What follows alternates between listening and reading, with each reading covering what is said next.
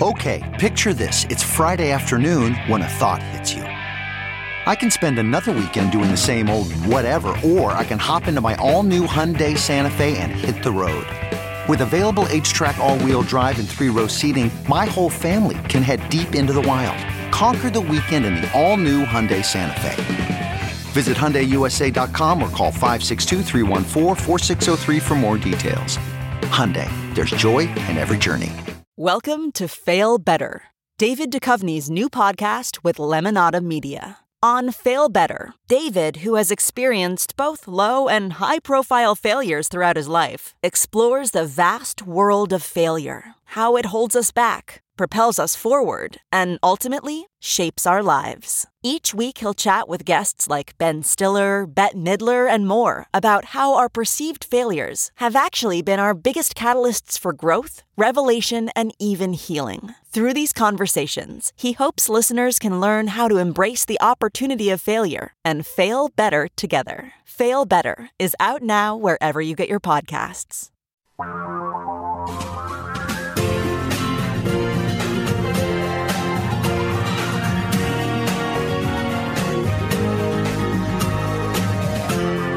This is the Thom Hartmann Program. And welcome back. Thom Hartmann here with you. Well, in Chile, we had this absolutely fascinating election. This is the country that you'll recall back in the 70s. The CIA and Milton Friedman and the Chicago Boys helped General Pinochet overthrow the government and turn it into basically a fascist libertarian state. The son of a Nazi, the ultra-conservative Jose Antonio Cast, 55, went up against a former student activist, a fellow by the name of Gabriel Boric, who's 35 years old. He's a tattooed millennial. And, kind of good news. Actually, I'll let our guest tell you all about it. Guillaume Long, a PhD, is a senior policy analyst with CEPR, the Center for Economic and Policy Research. He's previously, the Minister of Foreign Affairs for the country of Ecuador. And Guillaume, welcome to the program. Hi, thanks, Tom, for having me on the show. It's a great honor, pleasure. Thank you. So tell me what happened in Chile over the weekend. Well, I mean, we had a pretty clear win. You just said it. Boric won the elections quite convincingly. I mean, we're on 99.99% of the vote count, so very close to 100. They're just checking the few last ballots that have observations, and he is clearly ahead. 55.8% of the vote in the runoff versus 46.2. So he's winning. It's a victory of the left against not just the right, not just the conservative right, but against his opponent, Jose Antonio Cast, who was a very right-wing figure, who was sort of a Pinochet nostalgic, who said a lot of things that some analysts might consider as sort of neo-fascistic or, extremely right-wing, someone who admired Donald Trump very much and who sort of modeled his campaign on the campaign of Jair Bolsonaro in Brazil. So someone who really belongs to that kind of extreme sectors of the right wing, who was defeated. I think this is good news for Chile. It's good news for Democrats around the world. It's good news for progressives around the world. And it's good news because the difference between Boric, the winner, and Cast, the loser, is much larger than a lot of polls had anticipated. And many of us feared a very close race. In fact, some people feared that Boric might not win at all, and if he did win, it would be with a very small margin. This is a convincing margin. This is something which obviously gives him, a much easier beginning to his presidency for sure, and confirms the democratic will of the Chilean people and the fact that he has a mandate to govern according to his progressive and democratic program. So I think, all around, it's good news. I mean, there are challenges ahead, but it's good news that we got from Chile. There are some who are suggesting, myself included, that history tends to, move back and forth like a pendulum, obviously not always identically, but that we tend to, at least here in the United States, we tend to alternate back and forth between essentially conservative and progressive governments. We've been in the conservative Reagan era since 1980. Prior to that, we were in the progressive FDR New Deal era since 1932. Prior to that, it was the conservative, back to 1920. I'm forgetting the president's name. But in any case, is that what's happening in South and Central America? And I realize that's a huge area. You were the former foreign minister or the minister of foreign affairs in Ecuador. We're talking about Chile. Are those kinds of? Is this a?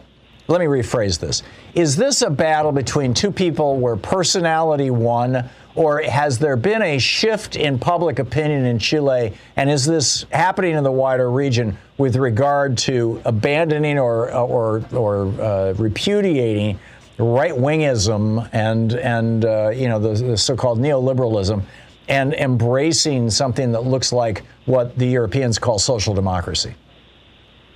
Yeah, so I think that's a great question. I mean, I think there are two kind of answers to that, one more macro, more regional. For sure, we're seeing in Latin America a return of progressives and of the left in general to power. The first decade and a half, as you know, of this century was marked by what a lot of analysts call the pink tide, so a number of left of center, some quite radically left of center governments in power in Latin America. And then from roughly, I mean, obviously it depends on the country, but from roughly 2014, 2015 onwards, you see a political fatigue, an erosion of the popularity of the left in a number of countries. There's also commodities decline, which creates economic problems for Latin America. And you see the return of the right. Now, I think the right got it badly wrong in Latin America. They applied the good old recipes of the good old sort of IMF and World Bank-led recipes of the Washington Consensus of the 1980s and 1990s, were aggressively neoliberal, and that's not necessarily what people wanted. They just had a decade and a half of reduction of poverty, reduction of inequality, of important growth, GDP growth, but also in some countries constituent processes, with civil rights processes, with more rights for more people, et cetera, et cetera. And when neoliberalism came back, and particularly with the aggressiveness with which it was implemented from 2015 onwards, the right didn't do well. So from 2018 onwards, I mean, again, it depends on the country. The victory of the left-of-center candidate Andrés Manuel López Obrador in Mexico was very important. And then the recuperation of Argentina on behalf of the leftist Peronists was very important. And then we saw last year, after a coup in Bolivia, the left coming back to power, and more recent victories in Peru, in Honduras, and elsewhere. So we're seeing that pendular swing back to the left that you described. And in fact, the rule of the right in Latin America will have been quite short-lived. It will have been one mandate, most right-wingers not being able to re-elect themselves. So that's kind of the Latin American macro story. But there's also a Chilean story, because this is a victory that has to be contextualized in Chile's history. Chile was the laboratory of neoliberalism. It was done through an authoritarian way, through a military dictatorship led by a terrible man called Augusto Pinochet. And it was the most aggressive place where neoliberalism was implemented. And despite democratization in the 1990s and the early 2000s, and clearly Chile is a democracy today, a lot of the legacy of neoliberalism, that inequality, that hyper-stratified society in terms of social classes, has remained unscathed. And what we've seen in Chile since 2019 onwards, and you could go back to the large student protests of a decade ago, but particularly from 2019 onwards, are these huge protests against an economic model, people taking to the streets. So I think Boric is also a product of that new wave of democratization, which isn't just democratizing politics, as in, elections and parliamentarism and not going to jail when freedom of expression and not going to jail when you say what you think, but also the democratization of the socioeconomic base of Chile, which is what remains to be done in Chile, to really move away from this really unequal society in which a lot of sort of apartheid state of rich and poor, which Boric is inheriting today. So I think this is really a very important. That kind of democratization is very important and it's a huge challenge that Boric faces today. Yeah, it's a remarkable thing, and I think it's a really, really good sign. I think it's a good sign for democracies all over the world. Guillaume Long, a senior policy analyst with the Center for Economic and Policy Research, www.cepr.net is the website. Guillaume's Twitter handle is GUILLAUMELONG with an ad at the beginning. Guillaume, thanks so much for dropping by. It's great talking with you. Thank you very much, Tom. Thank you. My pleasure. We'll be right back. Stick around.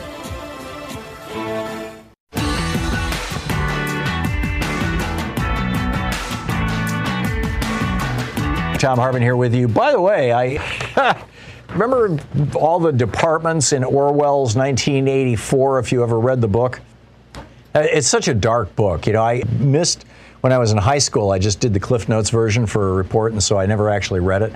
And I was in Australia back in 2000. I was doing a tour all around the country on ADHD.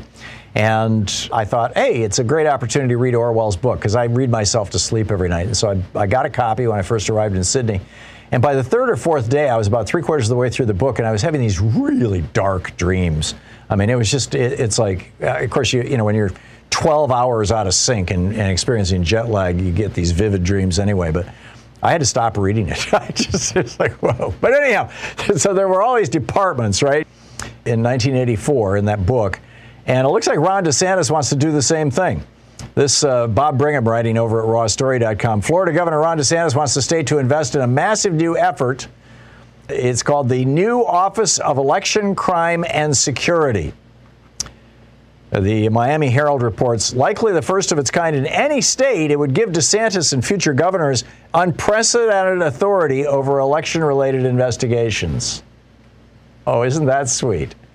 Yes, it's called the Office of Election Crime and Security, and we, Ron DeSantis, we and the Republicans get to decide what is a crime and what constitutes security. The Miami Herald report goes on to say it would employ 45 investigators, have a $5.7 million budget, and a broad mandate to look into violations of state election law and election, quote, irregularities, end quote.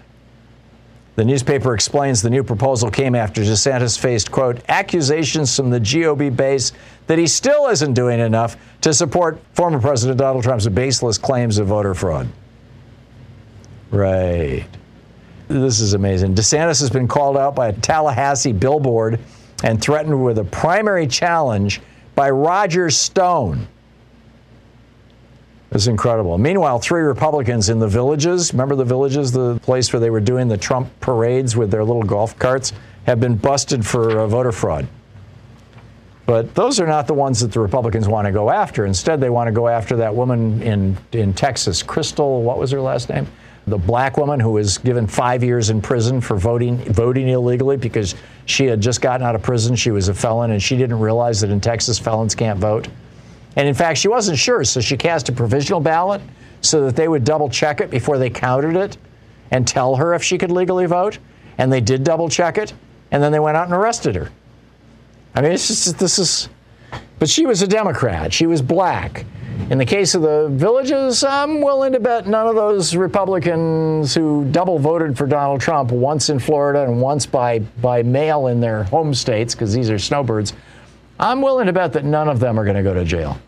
What say you? You think? So, anyway, there's a lot going on right now. Dave in Federal Way, Washington. Hey, Dave, what's on your mind? Hey, not too much, Tom. I called to comment on Joe Manchin. But real quick, I wanted to say thank you for that, the guest that talked about Chile. Yeah. Jose Antonio Cast, the guy that lost, he has complimented. Yeah, he's complimented Pinochet. But you have to remember what paved the way for Pinochet. There was this guy, General Rene Schneider. He was assassinated basically on the permission of Henry Kissinger. And he was assassinated because he wanted to pass a law making the Chilean army apolitical. You want to make it apolitical. Wow. And we just had 30 generals in the United States of America sign off on a memorandum calling for an apolitical military. They are concerned about all the military members involved in the January 6th insurrection. Yeah, okay, and that's a very real and legitimate concern, Dave. And this has Mikey Weinstein first started pointing out with the Air Force Academy's indoctrination, Christian indoctrination of their cadets. When his son went into the Air Force Academy, he started yelling about that. And the deeper he dug, the more he found that it wasn't just Christianity that these people were being evangelized by. It was right-wing political worldviews and white supremacy that they're being evangelized by in our military. And I agree with you. I think that, having literally a law of some sort would be a really good idea to prevent that kind of thing from happening. Thank you, Dave. You're listening to Thom Hartmann.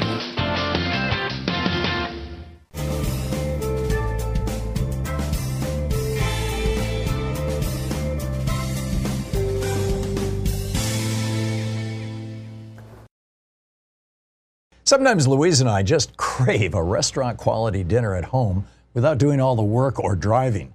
Well, Cook Unity is the first chef-to-you service delivering locally sourced meals from award-winning chefs right to your door every week. And it appears to be less expensive than other delivery options. Go to cookunity.com/Hartman with 2 N's or enter the code Hartman with 2 N's before checking out for 50% off your first week.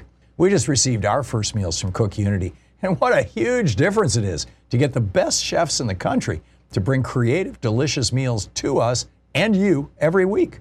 Every meal is handcrafted by chefs and made in local micro kitchens, not large production facilities. We just had the Chipotle maple glazed salmon with green beans and mango pico de gallo. It had everything we love in a meal. They have all sorts of options like vegan, paleo, pescatarian, gluten-free, and more. Menus are posted 2 weeks in advance, so you have plenty of time to choose. Experience chef-quality meals every week delivered right to your door. Go to cookunity.com/Hartman with 2 N's or enter the code Hartman with 2 N's before checking out for 50% off your first week. That's 50% off your first week by using the code Hartman or going to cookunity.com/Hartman. That's not just the sound of that first sip of Morning Joe. It's the sound of someone shopping for a car on Carvana from the comfort of home. That's a good blend. It's time to take it easy, like answering some easy questions to get pre-qualified for a car in minutes. Talk about starting the morning right. Just like customizing your terms so your car fits your budget. Visit Carvana.com or download the app to experience car shopping the way it should be. Convenient, comfortable. Kendall in Oakland, California. Hey, Kendall, what's on your mind today? I'm doing fine. Hey, I was just wondering, instead of messing around with the whole idea of turning in Washington, D.C. into a state, why don't we just change, again, we know we did it with the 17th Amendment, how we vote for Senate. Why don't we just vote for all the senators at large? Like city councils do that. You have an at-large seat in a city council. Just have all the senators voted in at large. You could have 100 California senators then. You would have to amend the Constitution. I'm not opposed to that. So would you if you did turn D.C. into a state? No, you don't have to amend the Constitution to turn D.C. into a state. In fact, you can do it with a simple majority in the House and the Senate. That's all it takes to accept a state. But in order to amend the Constitution, you have to have a 2/3 majority in both the House and the Senate, and you have to have 3/4 of the states sign off on it. But turning D.C. into a state's only going to give you 2 more senators. And that's better than none. Trump voters turn another state, and we flip a couple more senators. Then you're in the same boat you are now. Yeah. No, you're right, but right now the Democrats are faced with the possibility of either A, making D.C. a state and getting 2 Democratic senators, or not. I mean, they can put forward a law that says, hey, we're going to make or an amendment to the Constitution that says, hey, we're going to, have the senators elected at large. But, good luck with that. I mean, there have been some constitutional amendments that have languished over 100 years. Actually, there's been one that languished over 100 years before it was passed. Some have been passed quickly, but typically it takes years. Alvin in Greeley, Colorado. Hey, Alvin, what's on your mind? Hi, Tom. Merry Christmas. I wanted to talk about Joe Manchin. You said that you think he's going to flip parties, or he might. There's an article on AlterNet that he's basically threatening to do that angry Democrats could, quote, push him out of the party. And I think that's what he intends to do. He's going to flip parties. I read in the paper he's been meeting regularly with Mitch McConnell. Yeah, he has been, and he's taken over $1 million from donors who are typically just donors to Republicans. My guess is if he's going to change parties, either he's going to do it right after the first of the year and like just drop a bomb on the Democrats and say, okay, you don't even control the Senate anymore, or if Republicans regain control of the Senate, and this is I think this is a more likely scenario because I think Joe Manchin is a relatively smart politician, a canny politician, let's say.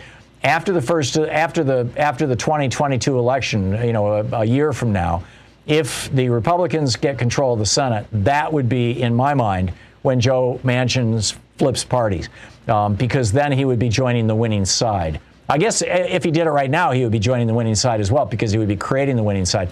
The problem that Joe Manchin has, if he becomes a Republican, is that he's not a Trumpy. He's not Trumpy enough for the Republican Party. And he would face a Trumpy Republican challenger for a primary if he wants to run again. Now, the flip side of that is that Manchin is like 72, 73 years old. And so there's a very good chance. I mean, he's going to be 75, 76 by the time he's up for re-election, that he's not going to run for re-election. So, all of these things, all of these considerations kind of concatenate, meaning that, who knows what's going to happen. Ken in West Lynn. Hey, Ken, what's up? Yeah, Tom, I'm thinking, the Dems should lobby Michigan, Ohio, Missouri, Kentucky. These are states where Ford is planning to build and spend hundreds of billions of dollars to build electric cars. And they're not going to do that in a down economy. And so if they play games like that... And they may not do it as aggressively as you're discussing if there are no subsidies for those cars. We are subsidizing fossil fuels and fossil fuel using products to the tune of hundreds of billions of dollars a year. And if we don't start subsidizing electric vehicles, it's just going to slow everything down. Well, yeah, and the whole idea, this is what, Michigan and Ohio, those are big players in the auto industry, Kentucky and Missouri as well. Yep. And people don't understand that. They don't get it, I don't believe. Well, I think you're right, Ken, and this is why, I've been saying for a couple of months now that I haven't felt like the Biden administration has been doing a good enough job publicly selling these products, essentially, this legislation. Job. Right. And the reason that they've been doing a crummy job is because they've been relying on the backroom strategy, which Biden is so good at. I mean, he was in the Senate almost 30 years. He knows how to work the back room. But now he's been dealing with a guy who is disingenuous. Joe Manchin has been apparently lying to Biden's face, at least according to Biden. And so, that backroom strategy only works if you can trust the people on your side and you can trust the people you're working with. And Manchin has made it clear, apparently, that Biden can't trust him. So now, frankly, the question is, will Biden use a public strategy the way Trump did for 4 years and just get out there on a daily basis and start pounding on this stuff and calling names and taking names and kicking ass? Or is he going to double down on his Senate strategy?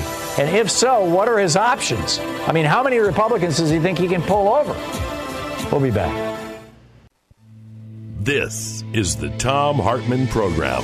Our book today in the Thom Hartmann Book Club is Tax the Rich, How Lies, Loopholes, and Lobbyists Make the Rich Even Richer by Morris Pearl, Erica Payne, and the Patriotic Millionaires. This is from page 55 in the chapter How to Rig an Economy by Morris. And it's titled Their Money versus Your Sweat, a Case Study. Say that two people, we'll call them Doug and Carrie Workhard, both worked full-time last year, putting in 40 hours every week. Together they made $100,000, just above average for a two-earner household. They subtract the $24,800 standard deduction and are left with $75,200 in taxable income.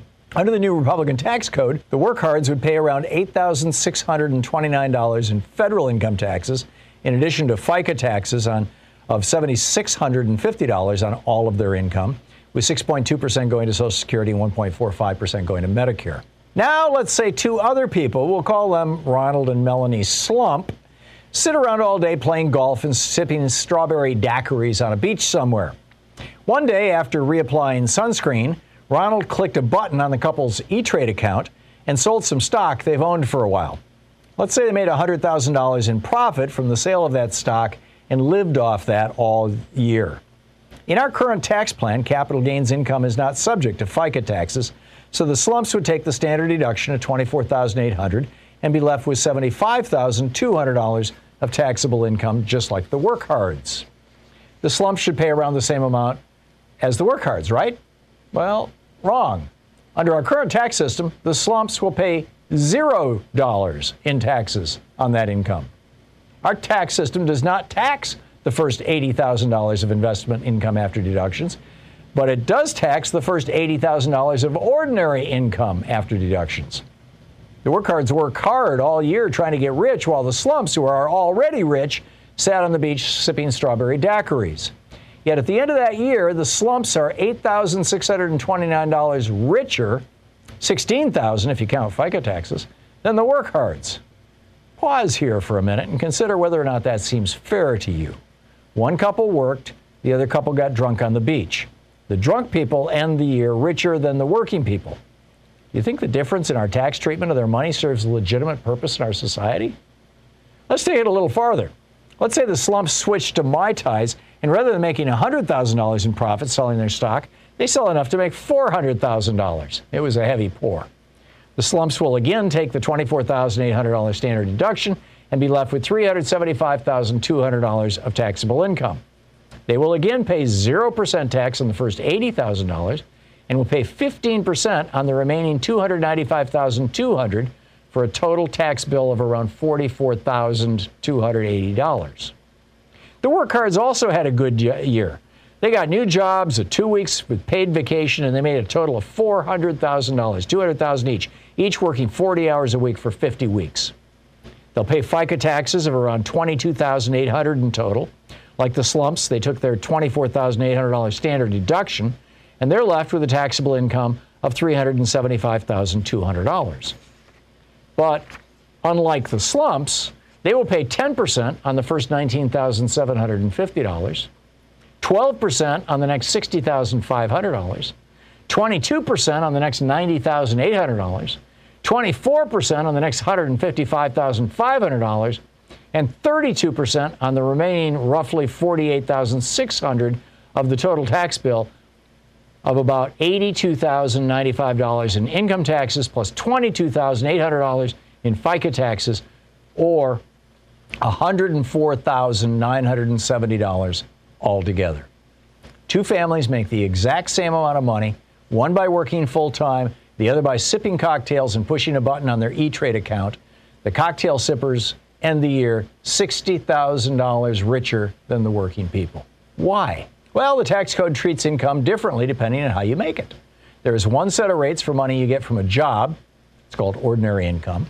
And another set of rates for money you make on long-term investments, such as stocks. It's called capital gains, an option available only to people who already have enough money to be able to invest. Our elected officials may talk endlessly about the value of a hard day's work and the nobility of labor, but our tax code is deliberately designed to reward capital income over labor income. If you work for a living, you should understand this one thing about the tax code. A dollar made off a rich investor's money is worth more than a dollar made off your sweat. Think about that for a minute. If you're working, you keep less of every dollar you make compared with someone who is not working but living off their investments. If you think that's okay, well, okay. But if you don't, you should talk to your elected leaders about it, whichever party they happen to be a member of. There is no valid reason why investors should pay lower tax rates on their income than people who work pay on theirs. I often hear the argument that investors need an extra incentive to invest, and the tax breaks provide that. But investors already have all the incentive they need to invest. They make money on their investments. The book Tax the Rich by Morris Pearl, Erica Payne, and the Patriotic Millionaires. The subtitle, How Lies, Loopholes, and Lobbyists Make the Rich Even Richer. And welcome back. Liz in Los Angeles. Hey, Liz, what's on your mind today? Hi, good morning. Good morning. Earlier, we were talking about the use of language. And the thing that's always bothered me is the way they talk about the Republicans and the tax subsidies. They shouldn't call it subsidies. They should call it welfare, because these people don't need the damn, money. And I'm with you. Like you're saying, language counts. Yep. And call it welfare for the rich. Yep. I'm with you, Liz. I'm completely with you. And also the welfare that we're giving to the red states. You've got Kentucky taking $3 for every dollar it sends to the federal government. Not so here in Oregon or California. We're getting back pennies on the dollar. Absolutely. Yeah. I so agree with you. Yeah, very, very, very well said. Liz, thank you very much for that. Joe in Olympia, Washington. Hey, Joe, what's on your mind today? Yeah, good show. Thank you. I have an idea that I've had for some time, and I think it has legs, and you're the first person I'm going to share with sort of nationally. I think that every political donation, there should be a small amount of that donation, 0.5%, some very small amount, but that would go into a fund that would deal with all the issues around making our election system work, whether impacted by the pandemic, impacted by all these Republican laws, and reducing the number of voting machines so people have to stand online forever. There would be a significant amount of money that would come from this. It would be very similar to how people pay a certain portion of their airline ticket to make sure the entire air system works, and security and air traffic controllers. So I wouldn't call it a tax. It's a fee, and it would only be levied on anyone who made a donation. So if you didn't make a donation, it's not a tax. You're not going to have to pay anything. But if you make a donation, the assumption is you expect the system to work fairly. Of course, that's not really what's going on, but that's what if you're making this big donation or whatever donation. So that's the idea. And I think that I don't think it'd ever get through a legislature, but I do think it would work at a state level, at a state that had a referendum system. Because I think people would right away say, yeah, that makes sense. It's a very small amount. It's fair. It goes to every, it doesn't. You realize the Federal Election Commission does what you're talking about, or at least is supposed to. The problem is that it's set up with a board and, an even number of 3 and 3 Republicans, 3 Democrats, and either side can just stall anything.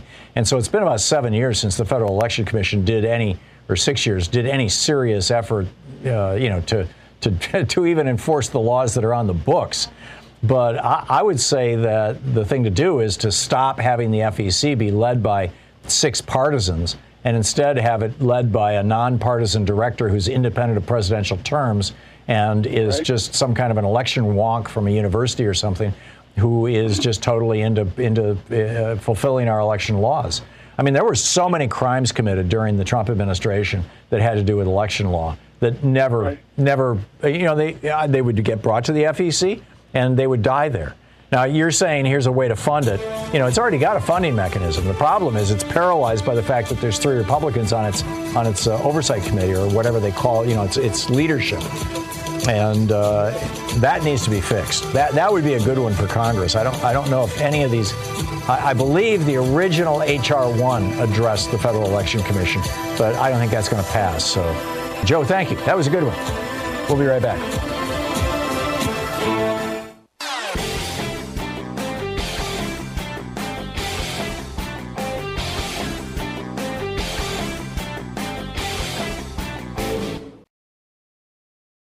Quick math. The less your business spends on operations, on multiple systems, on delivering your product or service, the more margin you have and the more money you keep.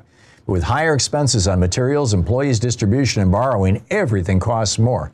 NetSuite is the #1 cloud financial system, bringing accounting, financial management, inventory, HR, all into one platform and one source of truth. With NetSuite, you reduce IT costs because NetSuite lives in the cloud with no hardware required. It's accessible from anywhere. You cut the cost of maintaining multiple systems because you've got one unified business management suite. You improve efficiency by bringing all your major business processes into one platform, slashing manual tasks and errors. Over 37,000 companies have already made the move. So do the math. See how you'll profit with NetSuite.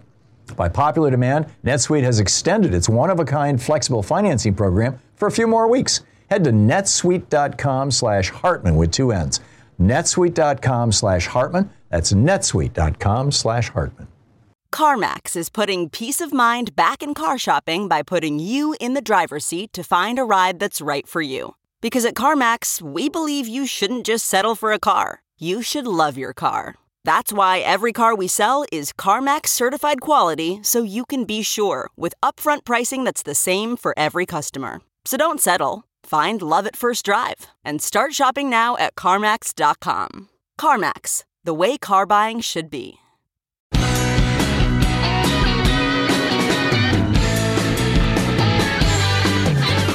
Somebody had asked me about West Virginia internal politics, and I'd mentioned Troy Miller's newsletter. It's blueridgebreakdown.substack.com. For any West Virginia news, it's worth checking out. The other point that I wanted to make, and then I'll pick up your phone calls here, is this article in Politico. The headline, Democrats riled by Spanish language radio attacks on Kamala Harris.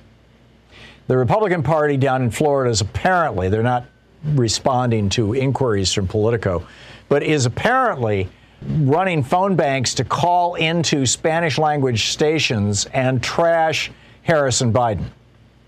Now, frankly, I mean, think about this for a minute. If somebody called into this show to trash Harris and Biden, how far do you think they'd get? I would either eat their lunch on the air, or Joyce would very politely tell them, that's a little off topic right now. In other words, it's not going to happen. Or if it does, there's going to be some significant pushback.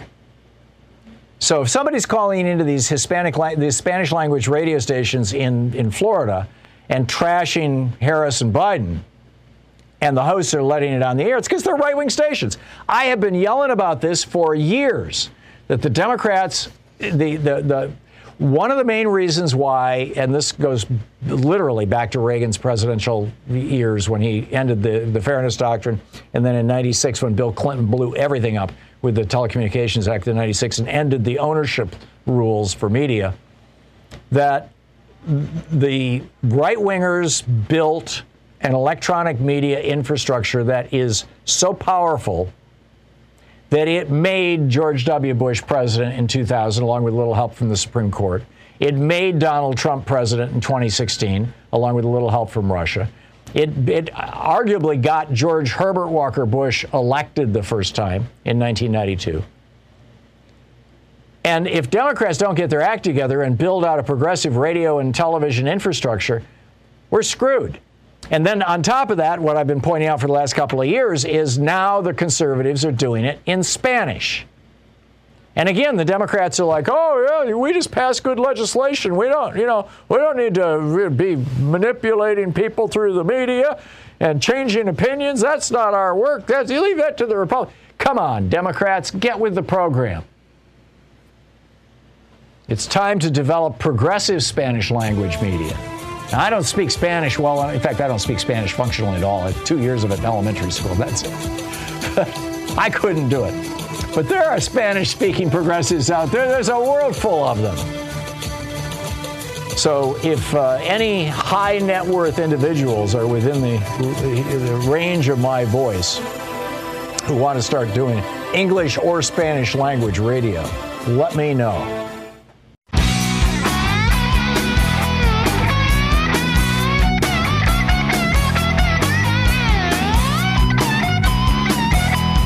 Nicholas in San Cristobal, Mexico. Hey, Nicholas, what's on your mind today? Tom, first of all, happy holidays to you and Thank Louise you. And your kids and all of the friends you love most dearly, and to your wonderful staff for making this all possible. Well, thank you, and happy holidays to you and yours, Nicholas. Thank you. Thank you very much, Seth. I appreciate that, truly. A thought. I object a bit. I don't object to the idea of trying to get shall we say, left-wing radio channels to counteract the right. But I think we're so far behind at this point that there's almost no way to catch up with them. The money is so enormous that they manage to squeak out of their... And now they've got it set up so it makes its own money. So these systems are self-generating, right. They're self-perpetuating. It is. It's like one of those... Fox is literally... ever-ready little machines. Yeah, Fox is spinning off billions in profits. Machine. Yeah. Right. Well, what I do think is this, and I don't think it's an impossibility. I think that people who care should should begin a national boycott of all companies that advertise on right-wing radio channels.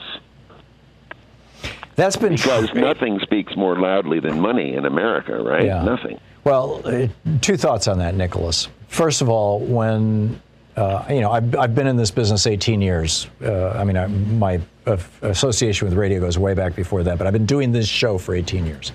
And about 15 years ago, 13 years ago, something like that, there was that big movement to boycott Rush Limbaugh. He had said finally something just so egregious, as I recall, it was one of his comments about rape or Hillary Clinton or something. It was some misogynistic thing. And it was about rape, yeah. Yeah, and there was this movement to defund Rush Limbaugh's show by boycotting his advertisers. At that time, I was on Air America Radio. And we were funded by advertisers. And what happened was the advertisers and the advertising agencies who handle radio advertising got together and they put together a list of a little over 100 companies who did not want to be on Rush Limbaugh's show. And many of those companies have been advertising on our show and helping provide the money that kept Air America Radio going. Excellent. When that list came out, those companies said, we don't want to be, they didn't just say we don't want to be on Rush Limbaugh's show. They said we don't want to be on any political talk radio. And our revenue dropped by more than half over that year. That was that year I almost didn't, I took very little salary that year. I mean, well, we don't want that to happen, but surely there's a way around it. There is no way around it. Every time one of these boycott efforts comes out to boycott right-wing talk radio, and it gets some mileage, suddenly our advertisers start backing off because they don't want to be seen as taking sides, so they just say, screw it, we will put our advertising dollars in music radio or sports radio. Number one. Number two, I have never seen any of these boycotts actually change anybody's behavior. Coors Beer, when gay people boycotted Coors Beer Company back in the, when was that, early 70s, it sure changed Coors Beer right away. Yeah, but Coors Beer was not right-wing talk radio. No, but it was the power of money talking. Oh, yeah, sure, for a brand, for one individual brand. But you're talking about trying to influence or trying to hurt an entire industry, essentially, right-wing talk radio. No, well, then let's think it's about not it going to this work. way, then. Why not go after an individual brand as we went, I as a gay man, as we went after Coors? Surely it can be done. You would have, if you go after that brand and say, stop funding right-wing radio, but keep funding left-wing radio, it's, that's a confused message. I think that, Nicholas, I would like to push back on your initial assertion, which is that they're so far ahead of us we can never catch up. They are way ahead of us. But what I'm sensing is that things are changing so rapidly. I mean, just think of the last couple years of the Obama administration. If anybody had come along and said, we want to give every young family in America who's got kids $300 a month for their kids. We want to give seniors dental and hearing aids and eyeglasses. We want to we want to spend $500 billion on saving the world from climate change. During the Obama administration, Obama administration would have said, "Oh, I'm sorry, that is way out of the boundaries of acceptable conversation. Right. You have gone too far." And exactly. Now it's the general. Now it's the norm. Things are changing. We are entering a progressive era, and the conservative era is hanging on and fighting hard and yelling and screaming and squealing and kicking and throwing tantrums. But they are dying, and our day is coming, Nicholas. I'm telling you. Well, then where are we going to get this left-wing money from? Well, that's where I'm speaking. That's where I'm speaking to people on the left and saying, if you want to actually see this new era translated into legislation, translated into politics, we need to build a progressive media infrastructure. We've got the seeds of one, but we've got to build it up. What? Nicholas, I got to run. I don't know whether you depressed me or it made me feel better. Okay, hopefully better. This is the Thom Hartmann Program. Our book club book for today is Talk Radio's America by Brian Rosenwald, subtitled How an Industry Took Over a Political Party That Then Took Over the United States. This is from the introduction. August 1, 1988 marked the beginning of the long road to President Donald Trump. But even political junkies took little notice of the fateful events that unfolded that day as a failed disc jockey and former Kansas City Royals executive named Rush Hudson Limbaugh III made his national radio debut. Only a small audience tuned in. So poorly commemorated was the moment that we don't even know how many stations broadcast day one of Limbaugh's syndicated program. Limbaugh claims the show began on 56 affiliates, while other counts range from 57 and 87. From the beginning, the show was brash, entertaining, controversial, and boundary-pushing. Before Limbaugh, this sort of programming did not exist outside major cities. In 1983, there were just 59 talk radio stations nationwide, and the program on many of those stations consisted of advice shows, staged interviews, and caller-driven discussions of everything from neighborhood schools to abominable snowmen. Most talk radio programming focused on local concerns, and most of the industry's stars, such as Larry King and Sally Jesse Raphael, had left-of-center views but rarely shared them. At the time of Limbaugh's national debut, talk radio had negligible political impact. In talk radio hotbeds such as Boston, hosts might influence local and statewide policy debates, especially on visceral issues such as seatbelt laws, but talk radio was not a partisan force, and it had no role in national politics. In fact, the wall-to-wall conservative political talk stations that dominate the AM airwaves today were impossible until 1987, thanks to a regulation called the Fairness Doctrine. That year, however, the Federal Communications Commission eliminated the policy, which required broadcasters of opinionated programming on controversial issues to offer an array of viewpoints. In this more permissive environment, Limbaugh would go on to revolutionize the radio business. In doing so, he helped unintentionally to spawn a major new political player. Within a decade, the broadcast format he inaugurated aired on more than 1,000 stations and kept millions company as they commuted, worked, and shouted back at their radios. It took just a few years before conservative talk radio began to influence national politics and public policy. That influence only grew throughout the decades as the business changed. Over the course of the 1990s and early 2000s, the number of nationally syndicated talk shows rose dramatically, and the content of talk radio programs became increasingly political and conservative. Liberal pundits and some scholars agree on the broad outlines of the story. Conservative station executives, conspiring with their Republican allies, built a format modeled on Limbaugh's program, and thousands of Limbaugh wannabes cropped up all over the country. Executives, hosts, and politicians turned talk radio into an appendage of the Republican Party, using the platform to get Republicans elected and advance the party's agenda. The success of talk radio led to the development of partisan and ideological cable news networks, and some hosts complemented their radio shows with primetime cable programs. Eventually, this content found a home in the new digital sphere, with equally strident cheerleaders proliferating on blogs and other online publications. This narrative makes sense, especially to liberals. After all, many conservative media executives and their corporate political action committees donate to Republican candidates, and most hosts champion conservative candidates and causes. This narrative is wrong. In reality, the story of talk radio's emergence as a popular conservative format and the impact it had on American politics weaves together two distinct, complex tales. Neither has anything to do with the conspiracy to create a media servant of the Republican Party. The first describes how talk radio spread across America, in the process saving AM radio from financial ruin. Limbaugh had no intention of affecting elections or legislation, and no inkling that he could. Nor did any of his early successors. The executives who gave these hosts a chance also had no interest in political outcomes. Hosts and their bosses were in business. They wanted to captivate listeners and make money, and they discovered, essentially by accident, that conservative political talk in the mouth of an entertaining personality achieved this. Conservative hosts had strong opinions, but their primary goal was, and still is, financial gain.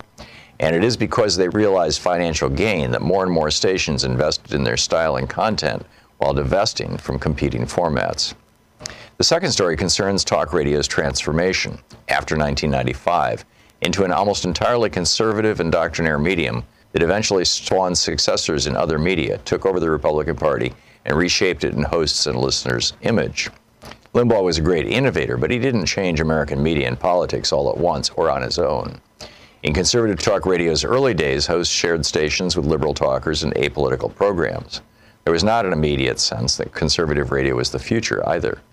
But gradually, its success snowballed thanks to trial and error in the radio business, regulatory changes, political events, happenstance, and most importantly, listener behavior.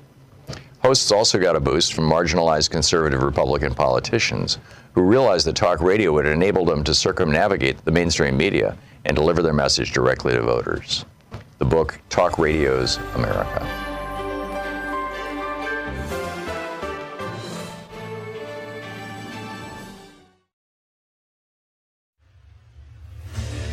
What makes a life a good one? Is it the adventure you have? Or the friends you find along the way? Maybe it's pursuing your passion while striving to protect, defend, and save what you believe in every single day. So what makes a life a good one? In the Coast Guard, we think it's all of the above and more. But you'll have to find out for yourself. Visit gocoastguard.com to learn more.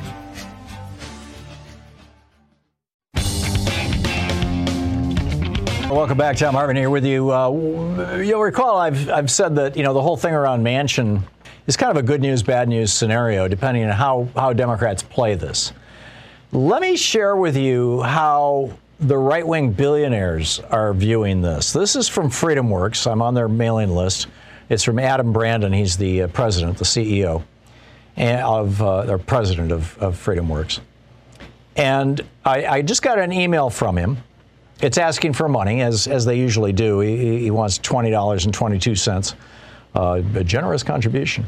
And they need this so that they can maintain the illusion of being a grassroots organization. But FreedomWorks was, one of the original front groups for the right-wing petro-billionaire network. And so he writes, Thomas, you probably heard reports that Senator Joe Manchin allegedly just killed President Biden's Build Back Broke agenda. This is how they refer to it. They call it Build Back Broke. On an appearance on Fox News Sunday, Senator Manchin stated he'd be a big no on this bill. And, then he goes on to note, media elites, left-wing senators, President Biden are all on the attack against Senator Manchin to force him to change his mind. And, he talks about Schumer. And then he says, so, Thomas, we can't start celebrating just yet. You see, unless Senator Manchin is planning on switching parties, he can't oppose the Biden administration 100% of the time. That's why I'm afraid this move on Build Back Broke may make it even more likely that Senator Manchin does the left's bidding on the filibuster and votes to ram their election takeover scheme into law. You'll recall the whole thing about the Freedom to Vote Act, which Joe Manchin is a co-sponsor of. These guys, they refer to it as the election takeover scheme of the Democrats. Continuing.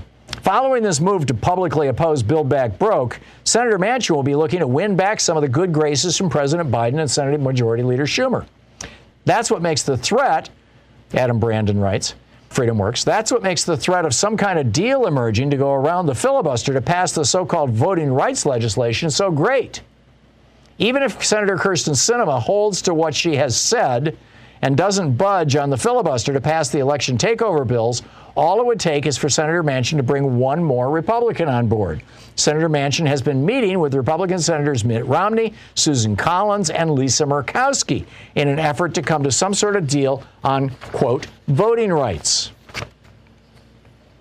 And then he goes through a rant about, what the so-called voting rights bill will do and force organizations like FreedomWorks to publicly disclose our donors so Antifa radicals can have a target list to go after. Right. Anyhow, so he continues in the letter. He says, so what we are really talking about here is rigging future elections to favor the Democrats.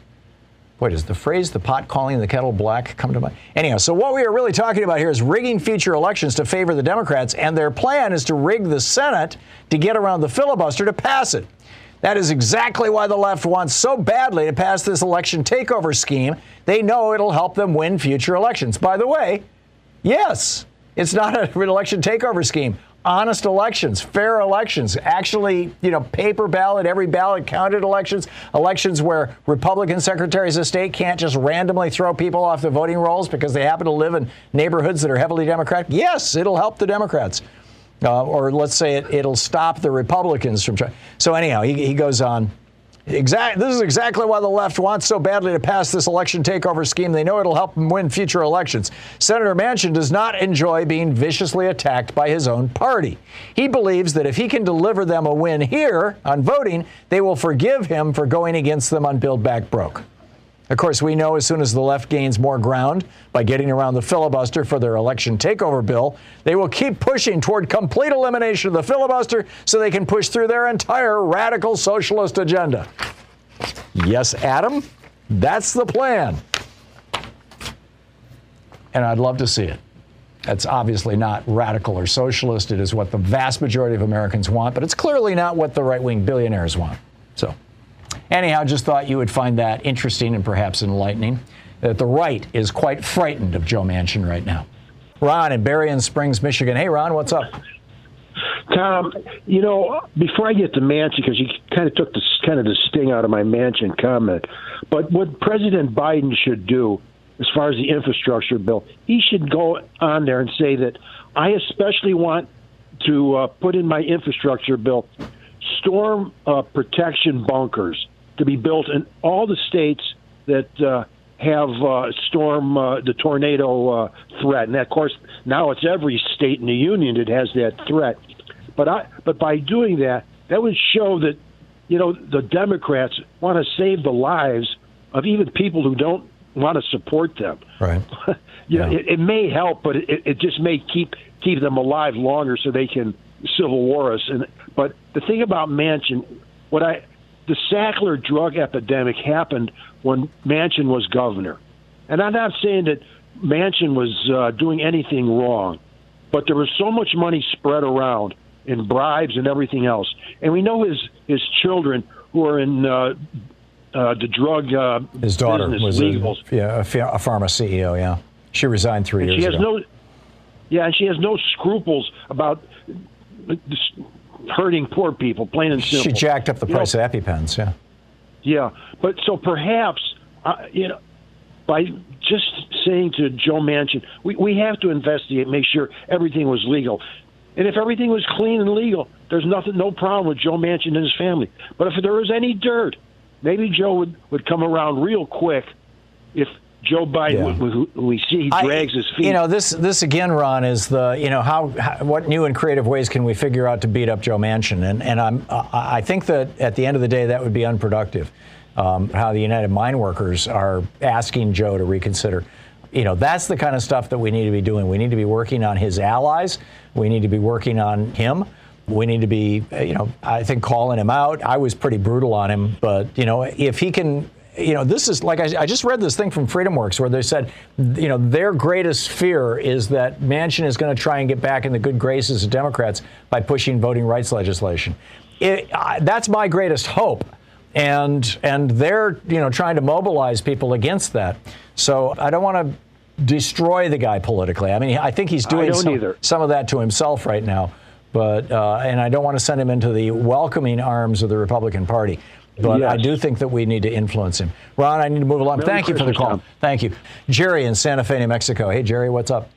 Hey, Tom, I just wanted to amplify or elucidate your commentaries about Spanish radio or Spanish language radio. This started out as an attempt by the Protestant evangelical churches to convert Catholics to their religion and toe the line for their religion, which has become a political force in the Republican Party and maybe the main political force of the followers in the Republican Party. Spanish language radio persists, and it needs to be countered, just as the widespread conversion of Latinos, which is the mission of the evangelical Protestants is proceeding. Interesting. That it doesn't surprise me. I don't know enough about that particular battle that's being fought in the. Go ahead.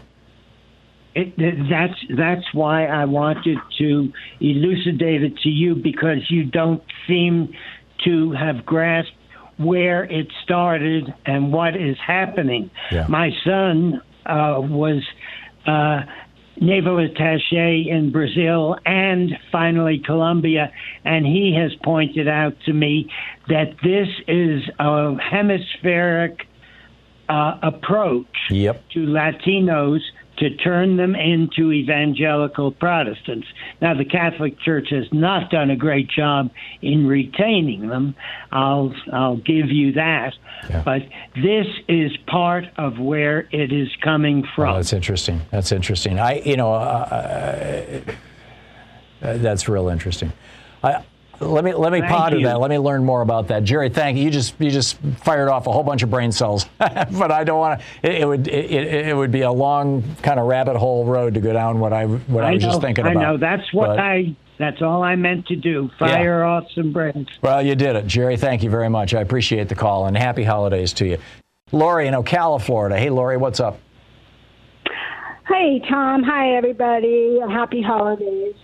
I want to talk about the enemy that Joe Biden and the Democrats have.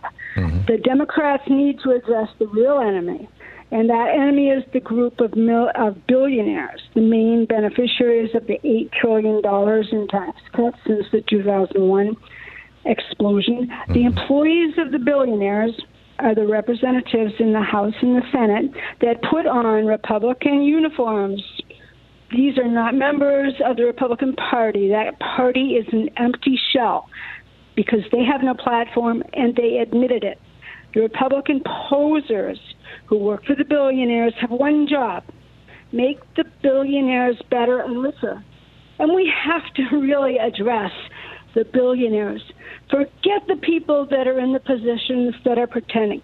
We need to be right out there in their faces, and we need to address that we know they don't care about people, they care about the billionaires. Yeah, I'm with you. We need billionaire reform.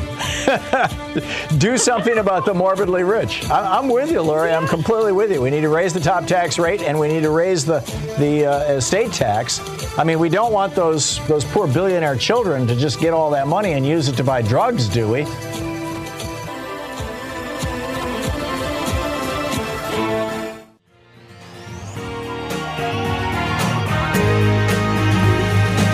Hey, special thanks to Louise Hartman, Sean Taylor, Nate Atwell, Jamie Holly, Joyce the Hammer Nance, Nigel Peacock, Sue Nethercutt, Patrick Hoyt, Geraldine Halbert, Ron Hartenbaum, Chase Sprouse, Nicholas Miller, Pat Sweeney, Jabberwocky, Jay LeBlanc, Connor Arroyo, and Carne Verde. All the folks who work on this program. And thank you to you for participating with our program and spreading the good word and supporting our sponsors and our stations. Get out there, get active, tag your it. You've been listening to Thom Hartmann. For audio and video archives, visit thomhartmann.com.